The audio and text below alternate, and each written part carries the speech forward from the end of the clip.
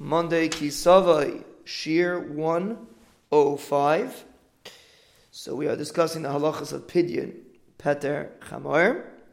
And the Gemara says that you have a right to be paid as somebody else's Chamor. That means you could take your seh and be paid to somebody else's Chamor. That works. And the Gemara says, Davar Pashit. Taisus asks, why is it so Pashit? But Akaparam, that's the halacha. You could be paid to somebody else's Chamor. Now the halacha is this seh that you're paid to the Chamor with, so there's a mitzvah to give it to a kohen. There's a mitzvah for the kohen to eat it derech gedula. There's a mitzvah for a kohen to eat his matnas kuna in a derech of chashivas. And the Gemara gives an example, to eat it roasted with mustard. The pasuk says, Lamashcha kederech shamalachim eichlim, like the kings eat.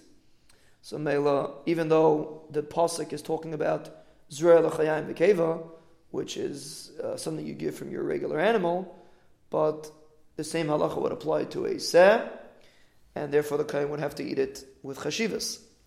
But that's only if you give him a seh. But we said you could also be paid with the worth of the chamor. So let's say you give the kohen money, and he decides to go buy a sandwich with it. So there's no din of l'gdula, because the money was the payment, it wasn't food. He decided he wants to use it for whatever he wants to use it, he can use it for whatever he wants. So therefore he could eat it wherever he wants, and in Mela, there's no concept of eating it derech gedula. And he gives an example, because Taisa says that truma, let's say a kohen eats truma. Taisa says the din of gedula doesn't apply to truma. It only applies to basar kadshim, or basar zrei l'chayim v'keva, that the kohen gets.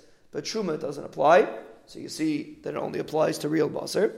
Zakti minchas chanach, so the same thing would apply when you're dealing with money, that there would be no din gedula, and the halacha is, if you're giving him money, he can buy whatever he wants, and he can eat it however he wants.